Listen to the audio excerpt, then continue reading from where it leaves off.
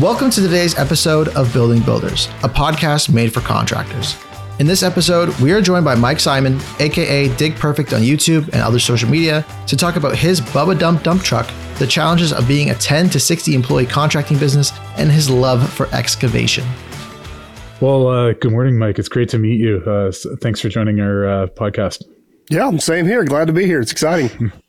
Yeah, thank you. I've been looking forward to this. Maybe just to get us started, I'd love to just give you a chance to give us a little bit of your background, who you are and what you're up to. Yeah, so nothing really exciting. You know, I'm kind of getting up there in age a little bit. Time gets away from us, that's for sure. But been self-employed going on close to 20 years. There's been a lot of different variants of what I've done. Mechanicing and excavation or equipment's always been my passion. It's taken me a little bit of a time to get where I want to be, but we finally got there. Everybody in my family self-employed. I was one of those rare kids in school that I knew exactly what I wanted to do. I knew I wanted to be self-employed. I wanted to be an entrepreneur. I just didn't know exactly how I was going to do it, or how I was going to get there.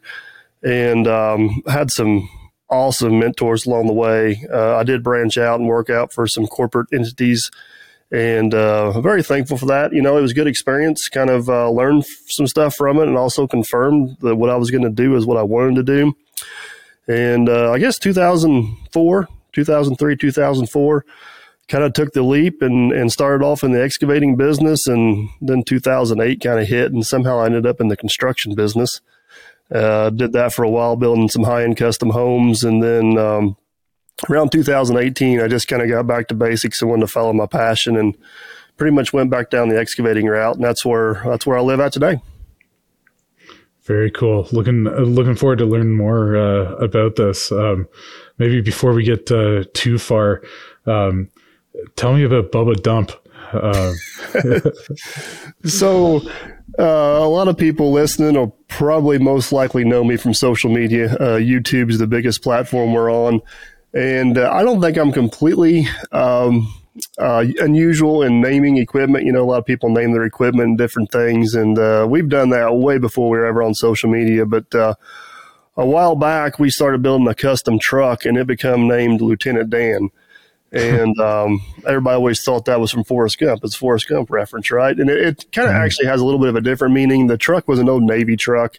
I've been told several times that I've messed up the rank on this, something horrible, but we called it Lieutenant, and, you know, for its service. And then my father that ended up getting passed away, or ended up getting killed in a tragic accident, his name was actually Dan. So I kind of a tribute to him. We called it Lieutenant Dan.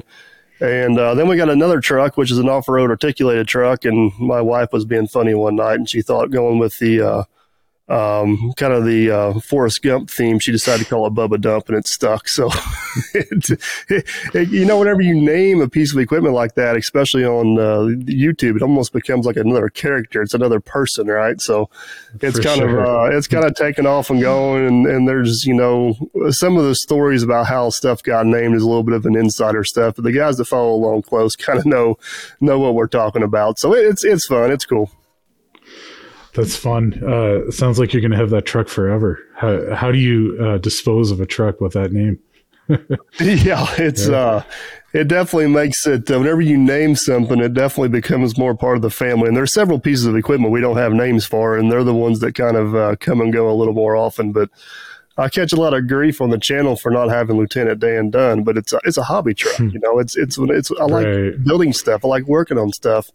And unfortunately, other things take priority sometimes. So you just kind of got to do what you can when you got time. So we'll get to it one of these days. We'll get her finished up.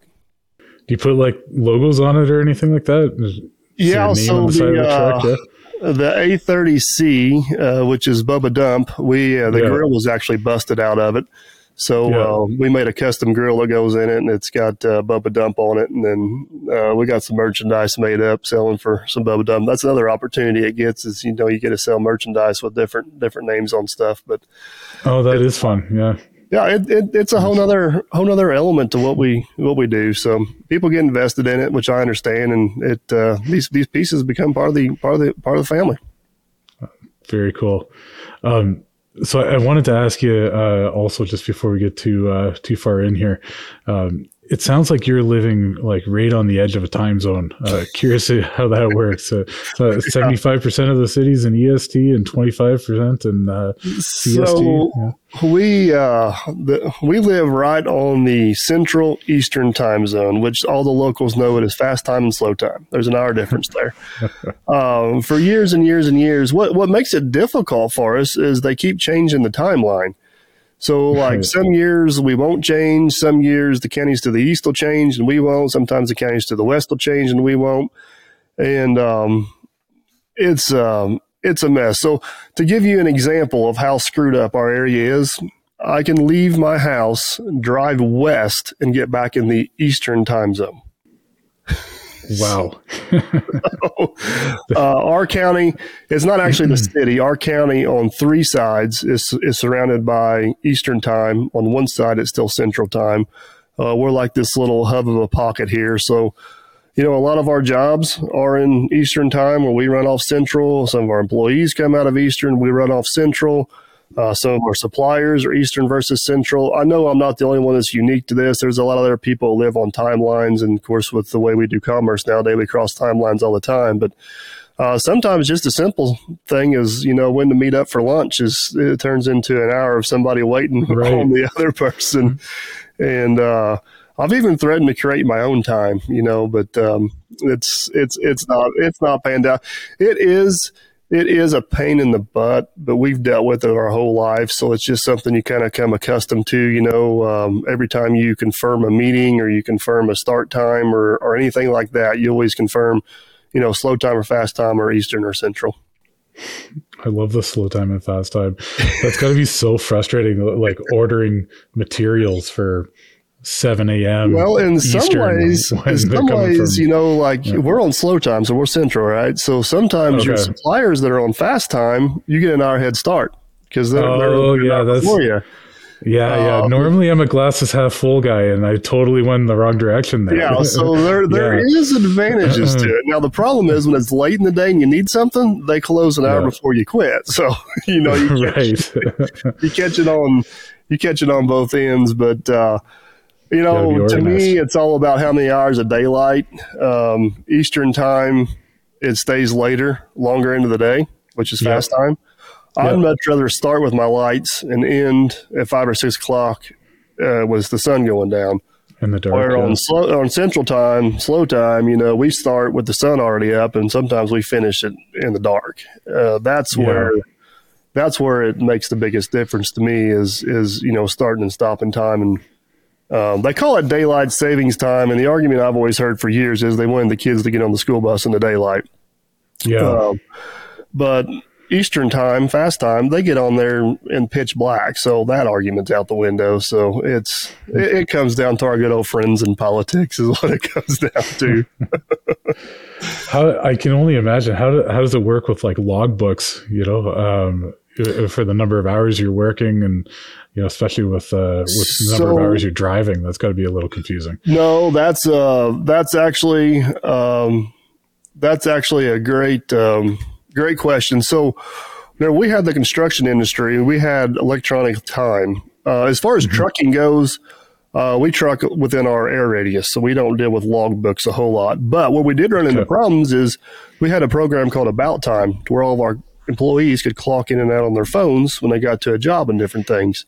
Right. Well, your phone's constantly switching time zones. Right. So it may take an hour or give you an hour, and our time was all screwed up.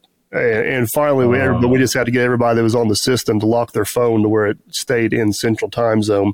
Because you clocked in here, and then you drove to the Eastern time zone, you may have worked 8 hours, but it didn't only clock you as 7. Right. Because you lost time going the other way. And then the guys would get smart and they'd clock in on Eastern and drive to Central and gain an hour, So it took us a little while to kind of figure out what was going on with that. And the system, we haven't used the system in a few years, but I'm sure they could figure out how to get that to talk to each other. But back then, it was a couple of years ago, it was a big deal. It was a big deal trying to keep time straight whenever you got employees crossing time zones and all kinds of stuff. Yeah, that's hilarious. It sounds like a logistical nightmare, but definitely kind of a fun one. It's a whole nother element thrown into the ball game that don't, most people, like I said, I know I'm not the only one unique to living on the timeline, but it does make it. I guess it's because it's so close to us, and and like I said, we're surrounded on 3 different sides of. I don't know of any other places I can literally drive like 60 miles east and get back in the 60 miles west and get back in the Eastern time zone, which is insane. Most lines are pretty cut and dry, but we're just in this little bitty old pocket over here, no man's land by ourselves. That's funny. So, let's go back to the beginning. So you're telling, kind of how you got started. Maybe we can head all the way back there. How did you get into this? Has the passion for construction always been there since you were a child? Yeah, it has. I mean, from my mom's side of the family grew up in the insurance business. They were big into the I guess you call it white collared world. My dad's side of the family, my dad in particular, he grew up in the coal mines, the construction equipment, all that stuff. That's where my interest was from day one. I love building stuff. I love tinkering. I love fabricating. I love, mechanics, anything mechanical. I was there. But I also had a passion and a knack for operating equipment. So I went to college, Lincoln Tech, got a 2-year degree in applied science. Then I went to work for a Mack truck dealership for about 3.5, 4 years. And that was an awesome experience. I still talk to a lot of people there today. That's where I honestly consider I get my college training. Took advantage of everything they had to offer. I had some good people there I worked with. Interesting.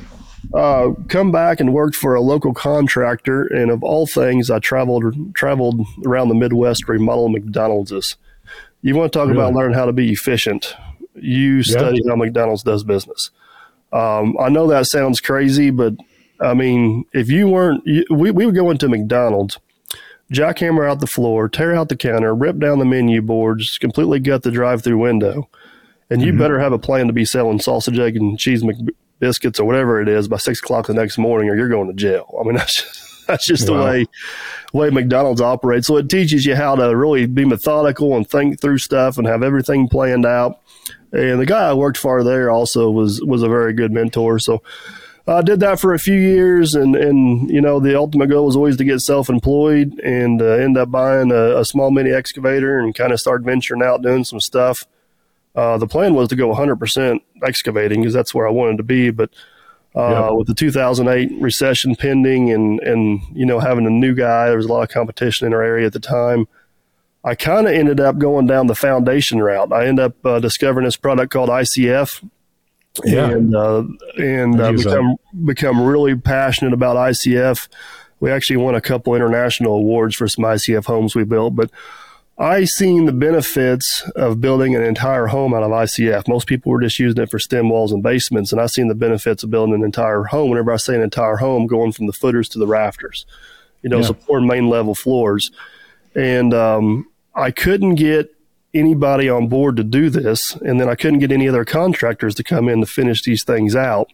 So next thing you know, I'm a GC. I'm building houses now just because I want the ICF work. So we go in and do the site prep, put the driveway in, do the septic, pour all the ICF. Well, nobody wanted to follow us, so now we're hiring framers and everything else, and that ended up taking us down the road of building, we call them high-end, energy-efficient custom homes. We built well over 100 homes in a 10-year span. And what ended up happening, not to bore you too much, but I kept the excavating business. It continued to grow. The construction business got out of my control really quickly.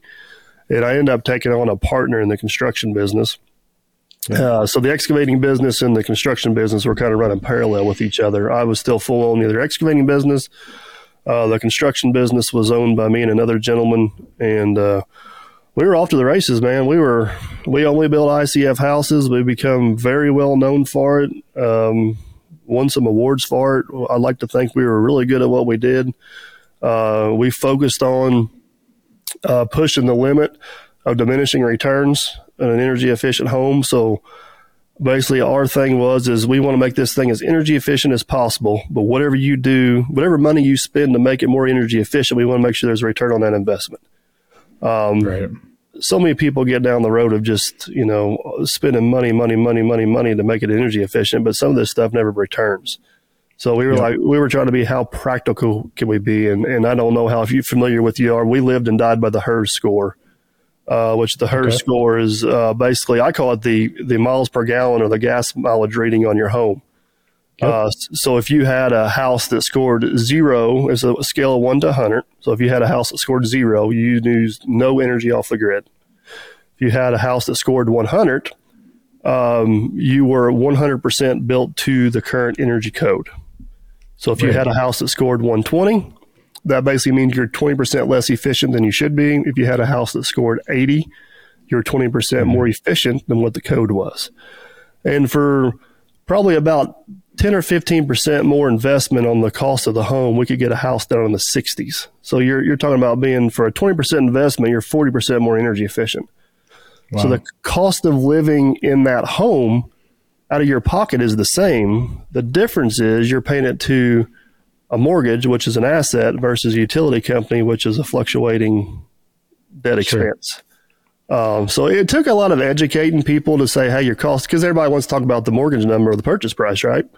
Yep. Which honestly, what we were doing would be about 15 to 20% more, but you're saving 40% on energy bills, and you got a lot more sustainable asset as far as maintenance and everything goes. So it kind of took a little while for us to get people educated. Once we, you know how it is, once you get one person sold and they start bragging about how awesome their house is, then we're turning people away, because it went crazy. It was wild. So which side do you like better, the excavation or the construction side? There's no doubt. And that's where the change of mindset kind of been. We were building high-end homes and we needed high-end employees. Mm-hmm. And I don't want to discredit anybody that worked for us, because we had some awesome people that worked for us. We were still considered a small business. And we grew to the point where I wasn't on the job no more. I was out running around managing subs, managing people, doing all kinds of stuff that I didn't really want to do, because I enjoy working with my hands and doing my thing. So at the time, we had the construction business, we had a real estate development business, and I still had the excavating business running, and I had 2 kids that were getting older. Josh and I ran this business for 10 years. It was 2008 to 2018. And we did good with it, but we never did as good as what we had hoped to do, because it was just always a rat race of chasing your tail. He had some other opportunities. I was tired of not being the guy in the mud. I just seemed to be the guy in the mud with the trench, with the shovel. And he had some other opportunities. I just finally made the decision, I'm going to stop chasing the dollar. I'm going to go back to doing what I enjoy. So we kind of closed down the construction business in 2008. I went full-time into excavating. That's also when I started my Dirt Perfect channel. And it's been great. I truly enjoy what I do. I've learned that bigger is not always better. It's me and a couple part-time guys right now, and we are setting the world on fire. I mean, I hate to jinx this. We are doing good. So, and I am back doing what I want to do. I am turning wrenches in the shop. I'm playing in the mud. I'm sending equipment. I'm not managing people like I used to manage. It gives me the freedom to, go to Vegas and do these big expos. And I got some awesome sponsors I travel around and do some stuff with. So kids are in travel ball and sports. It gives me the flexibility to make a lot more of those games and tournaments. And there's a lot more to life than the dollar, and I know I'm getting off subject here a little bit, but so many people in life chase status.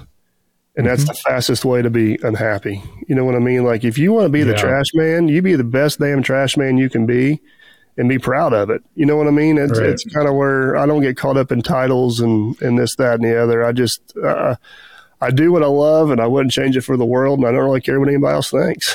I know that's probably a little crude, but. This podcast is sponsored by Dozer, an online marketplace for heavy equipment rentals across North America. Partnering with thousands of rental houses, Dozer provides contractors with access to local suppliers, transparent pricing, mobile ordering, and an industry-leading payment option of 0% interest for 60 days. Go to dozer.com to find your next heavy equipment rental. That's DOZR.com. Did you ever find, I used to have a landscape construction business and kind of similar space, and the first couple crews, up until like 3 crews, man, we were making money. It was awesome. Really fun times. Money was coming in and everyone was happy. And then, we ended up growing, pretty big. We had like 400 people by the end, but there was a middle time where we were growing for the sake of growing, and we were working harder than we ever had. And we weren't making money. Like it was really difficult making that switch. No, I know. So what you just described is a very, very, very hard to explain, but I know exactly what you're talking about.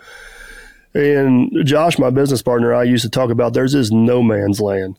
Like you can have yourself and 10 guys and you can make a killing. From 10 guys to about 60 guys, it's the struggle bus. And then you cross another threshold to where you're back rolling again. And if you look at the history of companies, there's very few that live in that middleman space. It's either like you're small and efficient or you're big and you can pay for your mistakes. Is the best way I know to describe it. And we ramped up our business 2 or 3 times and we just kept getting stuck in that middleman zone. And, there was times we built, I think 12 or 15 houses a year, and our revenue was through the roof, but our profit margin was trash. And then the last couple of years, we kind of went back to basics and we built like 3 or 4 houses a year. Revenue was way down. Profit margin was way through the roof. The first thing you got to do is you got to be efficient at what you do. And then it's easy just to keep adding people and equipment, but that don't mean you're scaling properly, because the bigger you get, the more layers you get. You know what I mean? Yeah. And as much as we'd like to have our finger on the pulse of everything, it's impossible. So you got to have procedures and stuff in place to kind of make decisions for you or let people know how you want those decisions to be made. And it's tough. I mean, I've got people that live in the 100 employee plus space, and I got a lot of people that live, down here in the 10 employee or less space. But that in between, man, it's no man's land. It really is. Yeah, we found it's definitely one of those hurdles that you don't expect. You're clipping along. And you're like, why don't we add 2 more crews? We've got the business. We could use it. Maybe add a maintenance crew, get a 3rd one, onto the existing 3 or 4, and then you need a whole layer of management. You've now got people estimating. You've got doing bids and estimating. You've got 1 or 2 managers out there, and the vehicles. And what you don't really realize is, as soon as you're personally off the job sites, even with management, the production kind of, you lose a little bit of production. So you end up with so much dead expenses. So like you said, you're off the job site, so you're no longer billable anymore, correct? Exactly. You put all these layers of management in there. They're no longer billable. They're a dead expense. Your production goes down because you're not present, so everything goes there. But what other people don't think about is, let's say I hired 5 framers. Well, if one framing crew is waiting on the electrician to get done, the next framing crew is waiting on weather, and the next guy's waiting on the foundation guy to get done. I got 3 framing crews that are sitting there piddling for 3 or 4 days now that I'm paying to keep busy because I can't lose them, right? Versus if I subcontract out the framer, he only gets paid if he shows up. So what we ended up learning, and I'm sure it's the same thing in the landscaping business, you're waiting for a supply to show up, or you're waiting for this job to get done for that piece of equipment. There's so much inefficient use of time that is so hard to manage, because whenever you got that many people, everybody's always waiting on something, which ends up being dead time, which ends up being a dead expense. I know there's people who can argue with us all day long in the comments or however they want to about, well, but it's less for this, it's less for that. And then there is advantages to both ways. But what we found towards the end is having great relationship with subs was by far the most efficient way to run that. There's some stuff you got to do yourself, but know where your bread and butter is at. Our bread and butter was ICF work and excavation. So that's what we focused on hard. We made good relationships with subs on everything else instead of trying to do it all in-house. And that was our most successful go at it. But I got a question for you. How do you explain that to somebody? Because honestly, I tried to have it explained to me. I didn't understand it. But I've lived it, and I know exactly what you're talking about. Yeah, I mean, that's a great question. I'm not sure that I could do it justice and, articulate it perfectly in the next, 30 seconds. But, when you're just talking about, how you could save some money, I think you're talking about economies of scale. And, to answer that, I think first of all, the answer to your question is a conversation probably, but the answer to that one specific comment, sure, there's economies of scale, but you still have expenses. So, $100,000 trucks, say you can buy them for 5% cheaper now and they're $95,000. You still need 2 extra trucks that don't pay for themselves. You can't bill them out. So that all comes off the bottom line. It's like I tell my wife, it's only a good deal if you need it. Yeah, exactly. But unfortunately, with too much growth, you do need it.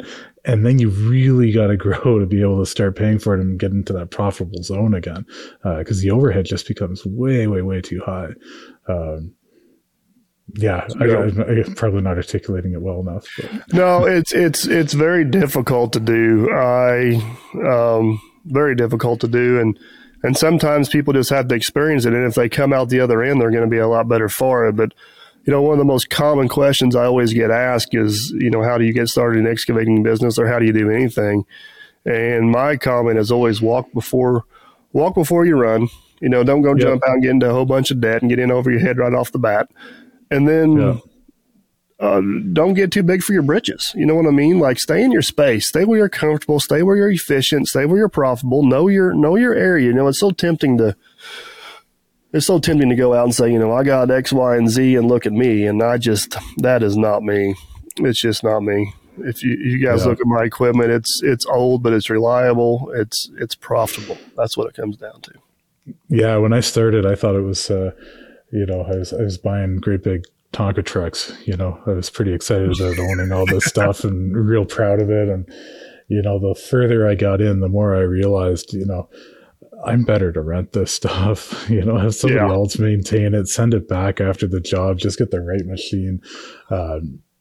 It really doesn't matter. And I also got, into a little bit of a trap where I'm sure you've probably heard this before, where you start thinking that, you're building all this equity, but the equity's in the machines. Other than what's happened in the last few years with the supply chain challenges, you can't really have your equity sitting in a depreciating asset, right? No, I mean, I've said for years, and it's not always right, I'm cash poor, asset rich, but my business partner used to always say, we'd have an asset sitting on the shelf. He said, that's fine, but I can't go to the store and buy milk with it. What good is it to me? Exactly. The cash is the best asset, right? Because it's liquid. You can do whatever you want to with it whenever you need. But if you're going to have a bunch of assets, you can't have a bunch of debt to go with it. That's the important part. That's the important part of that. Everybody wants to talk about these $1 million worth of machines they own, but they don't tell you about the 999,000 they got borrowed on it. If you own $1 million worth of machines, $1.2 million, right? Or they're upside down on it. But if you own $1 million worth of machines and you only owe $100,000 on them, well, that's a little bit of a different. That gives you a lot more options. Mike, I want to ask you, I'm told you're a real family man, and that you get your family out cleaning the equipment and whatnot. Is that true? So yeah, we got a fairly close-knit family. Mom's side, as I kind of mentioned, everybody on her side's self-employed, and everybody's pretty strong-willed and strong-headed, and everybody wants to do stuff. Like, I could have had a lot of businesses probably gave to me or inherited, but I decided to start my own. Mm-hmm. And that's kind of the way everybody on that side of the family is, which we're close, but it's more of a competition close than it is like a family close. But my wife's side of the family is the complete opposite. They're thick as thieves and all that stuff. But my kids, I got a boy that's 8 and a daughter that's 12, and I will support them to do whatever they want to do. But no matter what they do, they need to learn responsibility and work ethic, right? And that's the main reason. My shop's attached to my house. I come home a lot in the evenings. I'm working out here in the shop. They come out and piddle with me and spend time with me. I just built a science project for my daughter out here, which is stuff they want to do, and I'm glad they want to spend time out here. But sometimes, like washing equipment, that's stuff we got to do that has to be done. Nobody wants to do. And before we get our iPad or whatever we're going to have time for that evening. Sometimes we got to complete a few chores, but it's funny because they always complain about it to start, but then once they get doing it, of course, I stay out there with them. I'm involved with them. Yep. I don't just leave them. But once they get started doing it, then it turns into a family event. You know what I mean? A family thing together, and we end up having a good time with it. They're both getting to the age, especially my son, where last summer he went to several jobs with me. He's getting interested in the equipment, and he can run the truck and get stuff for us. He knows, I've trained him enough to know how to be safe on a job site and where he can and can't be. And looking forward to more of that with him this summer. My daughter, she is a natural operator. Like, you can put her on a piece of equipment. She understands that she can do it. She can just figure it out, but she don't show a whole lot of interest in it. So we'll see, times will change. She's only 12, but I told her this summer, we own a local convenience store here as well. And she goes and likes to work for Grandma, or Mimi, they call her, because she can fold pizza boxes. And Mimi was very mean to me growing up, but she's very nice to my daughter. I told Mom the other day, I said, "You're done with her." I said, "It's my turn to toughen her up this summer. She's coming to work with me." So, but I think it's, they're busy kids. They're all involved in sports and their friends and everything else going on. But at some point, you got to learn some responsibility too. I worked for my grandma growing up and loved my grandma to death, but she was pretty stern. If you told her you're going to be there at 7 o'clock to cut grass, you better be there at 7 o'clock to cut grass, or you're in trouble. And but it taught me a lot. What age was that? Oh, was man, that 12 or earlier? No, I was. I'll probably get somebody in trouble with the child labor law, but I think I was going to the cemetery like 7. Right.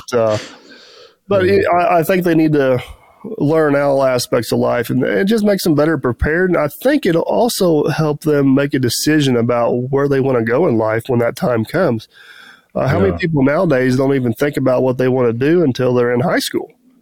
They have no thought process whatsoever. So I'm not a slave driver. I don't force them to do anything, but there is, I get them involved as much as I can. And honestly, most of the times, once I get them off the couch and get them out here, they're more willing to participate.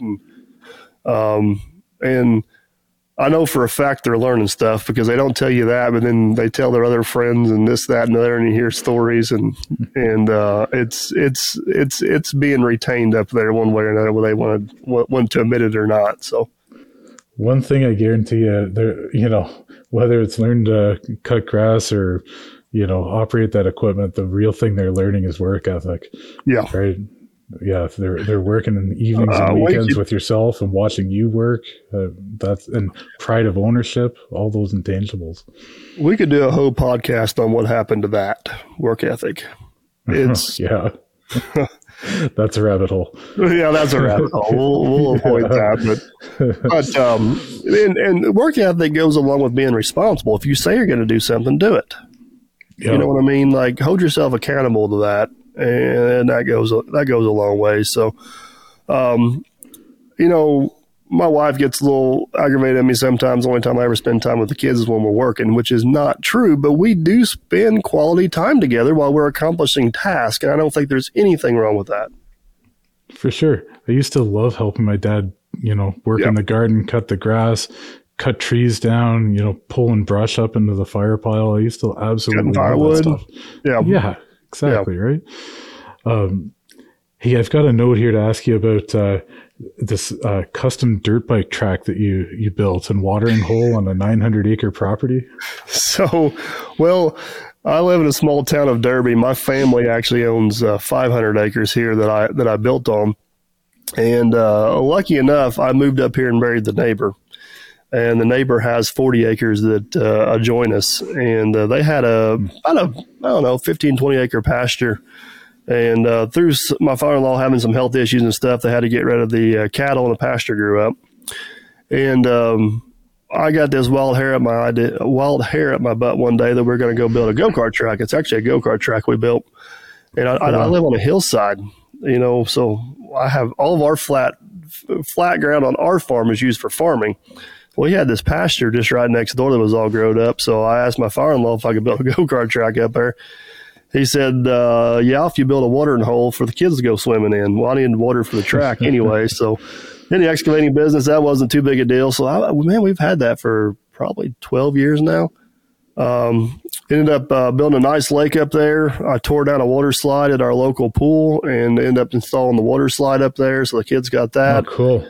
And then we built it's about a 16th mile go-kart track, and we don't have any sanctioned races. It's just kind of run what you brung, race for fun. But we've done that for several years now. We usually have 10 or 12 carts come out. We race one Saturday a month. And then, of course, my son's getting old enough now. He's getting into the racing pretty good. But we do build I volunteer a lot of time for the local 4-H. We build a motocross track for the fair every year, volunteer all of our equipment and time to do that.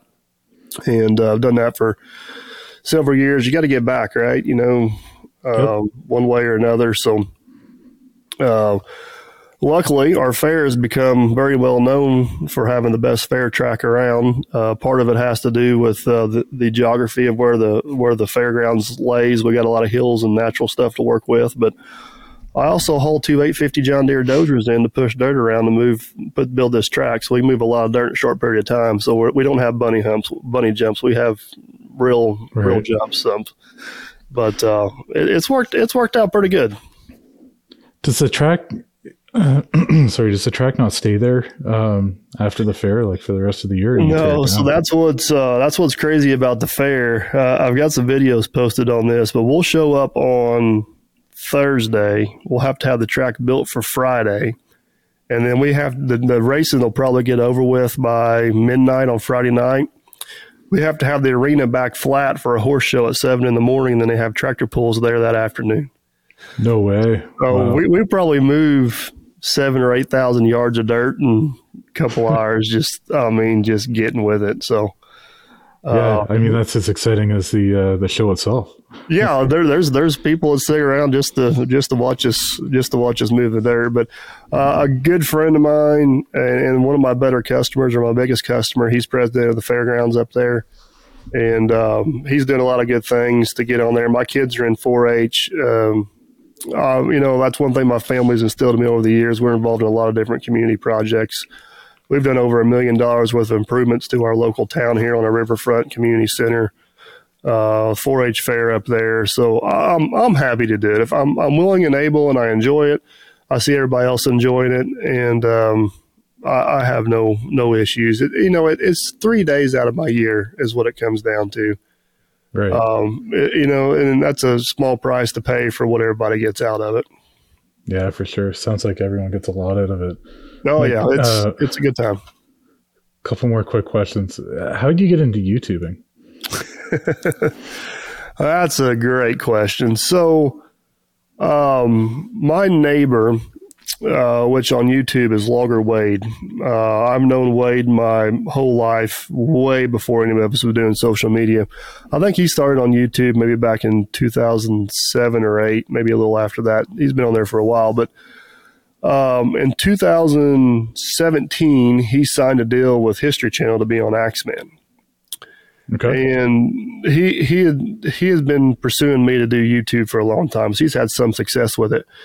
And I just didn't have time for it, with the construction business and everything else we had going on. I had no time for it. So we shut down the real estate development business. We shut down the construction business, and all I was doing was excavating, right? I thought, well, I got free time now. I got to have something to do with it. And Wade was going to be on TV. So if I'm going to do YouTube, now's my best chance to give it a try. So I told my wife, I said, I'm going to do it for 1 year. At the end of 1 year, if I don't like it, if I don't enjoy it, then I'm done. And I wasn't really doing it to make money. That was never my intentions, but I needed to make enough money to justify my time. Like if I could just break even on it, I was going to be happy. Which I think, not to get off subject here, but that's one, a lot of people want to get into social media and they do it for 2 weeks and they have no success and they quit, right? I think if you're going to do it, you really need to do it for a year to give yourself a full opportunity to see what's going to happen. So I guess it was November 17th of 2017. I posted my first video. And my goal was the first year to have 1K, 4K, 1,000 subscribers, 4,000 watch hours is what you have to be monetized. I thought, well, if I got that by the end of 1 year and I'm making a little bit of money, I'll keep going. If not, I got the option to quit. I didn't tell Wade I was doing it. I didn't tell nobody I was doing it. I just wanted to do it on my own, just to, because I know Wade would have gave me a shout out and gave me a jump start. And then if I quit, what good's that do? So, right. I think by March I had like 5,000 subscribers and I don't know, close to 1 million watch hours. Like it just, I have no idea why it just took off, and it's been a wild ride ever since. But, it's been a good ride, man. It's gave me a lot of good opportunities. And one thing YouTube does very well is it aligns like-minded people. So it knows your interest, it knows what you like, and it kind of connects you guys. And some of my best friends today have come from YouTube. The opportunities I got are just unbelievable. I mean, I can't complain. Obviously, I make enough money to keep going. Right. I make enough money, I had to be honest, that it would, I don't have to excavate. But I'm not falling back. I'm not falling back into that trap. You know, I need to excavate for content, and that's what I enjoy doing. So I'm very, very, very stern on keeping YouTube a hobby, not the job. And I think that comes across on the channel that you're doing it for fun. You know, you're passionate about it. You're not making anything up. We don't push a lot of product. Mm-hmm. We do our job. We like, it's true reality TV. It's what we are doing that day. We don't butter it up. We're not actors. We don't take 2 or 3 takes at something. We just video what we're doing that day. And here it is. You know, I even talking with Wade and Axeman and Bobby Goodson and a lot of these other guys on these TV shows, you know, stuff. I know what Axeman filmed because I was there, and I know what was put on TV. And they just took the footage and made their own story. You know what I mean? Like it's 2 totally different things. Where here, I can tell my own story. I have full control over that. And then I can interact with people that are involved, that are watching, that have interest. And I think the best thing that ever happened to us guys on YouTube is your reality TV turned into drama TV. And really gave us a chance to shine. I'm also in a very unique space on YouTube. You know, you got all kinds of farmers, all kinds of generational guys coming into multi-million-dollar operations that got a camera and do good with it. And the landscaping industry is very tough because the entry fee into landscaping can be very, very minimal. I mean, you can start a landscaping business on $100,000 or less. For sure. Yeah. And then, you know, you get the tractor, the compact tractor arena gets very crowded. But in my space, you know, it's about $1 million to play. And then a lot of people don't either have the time to mess with it or don't want their stuff videoed. So, my competition in my space on YouTube is less, which I'm sure has definitely helped my growth, just because there's less channels out there doing what I do. That's super interesting, Mike. We always ask people what their favorite piece of equipment is. Do you have a favorite piece? So I'm going to give you 2 for 2 different reasons. So my very first piece of equipment that I ever really went into business with was an old 655 John Deere lawn tractor. It was a 16 horse, just little diesel tractor, but it had a class 1 3-point hitch on it. My grandparents actually bought it whenever I was about 12. And man, I've made a fortune with that thing, plowing snow and grading driveways. And that little tractor has taught me so much about business. It was ridiculous, you know, just kind of, and I'm very fortunate I had the opportunity to have access to this thing. And I still have that tractor today. I actually used it today. Like it is still part of the fleet. It still gets used on a regular basis all these years later. Nice. So that piece of that particular tractor is always going to have a sentimental place in my heart just because, you know, it was technically the first, even though I didn't buy it. But today with the modern equipment I got, it is no doubt it's my 120 John Deere excavator. It was my first big purchase back in the day. Bought it off eBay, sight unseen, which was a huge gamble whenever, you know, I barely had enough money to pay the wire fee, more or less the actual cost of the machine. But that thing has been an absolute rock star. It's been a star piece of equipment. It's just a pleasure to run. It's an older piece of equipment, but it's just like putting on no glove. You know what I mean? Like you get in there, you know what you can expect out of it. I got like 15,000 hours on this thing, and I've traded off a lot of new pieces of equipment and kept this one because I got brand new machines, and if somebody told me I had to go out in this field and dig a hole, or my life or else my life depended on it, I guarantee you I'd take that 120 out there and dig that hole. Like that's right. my baby. But that's my two, man. Those two pieces there definitely got a special place. I mean, I'm up to close to 30 pieces of equipment now, so those two there are definitely the ones. Love it. I love the story behind the why on both of those. That's awesome. Yeah. Thanks, Mike. So yeah, Mike, I mean, this has been awesome. Thanks for joining us. I've really had a pleasure chatting. How can our listeners find you?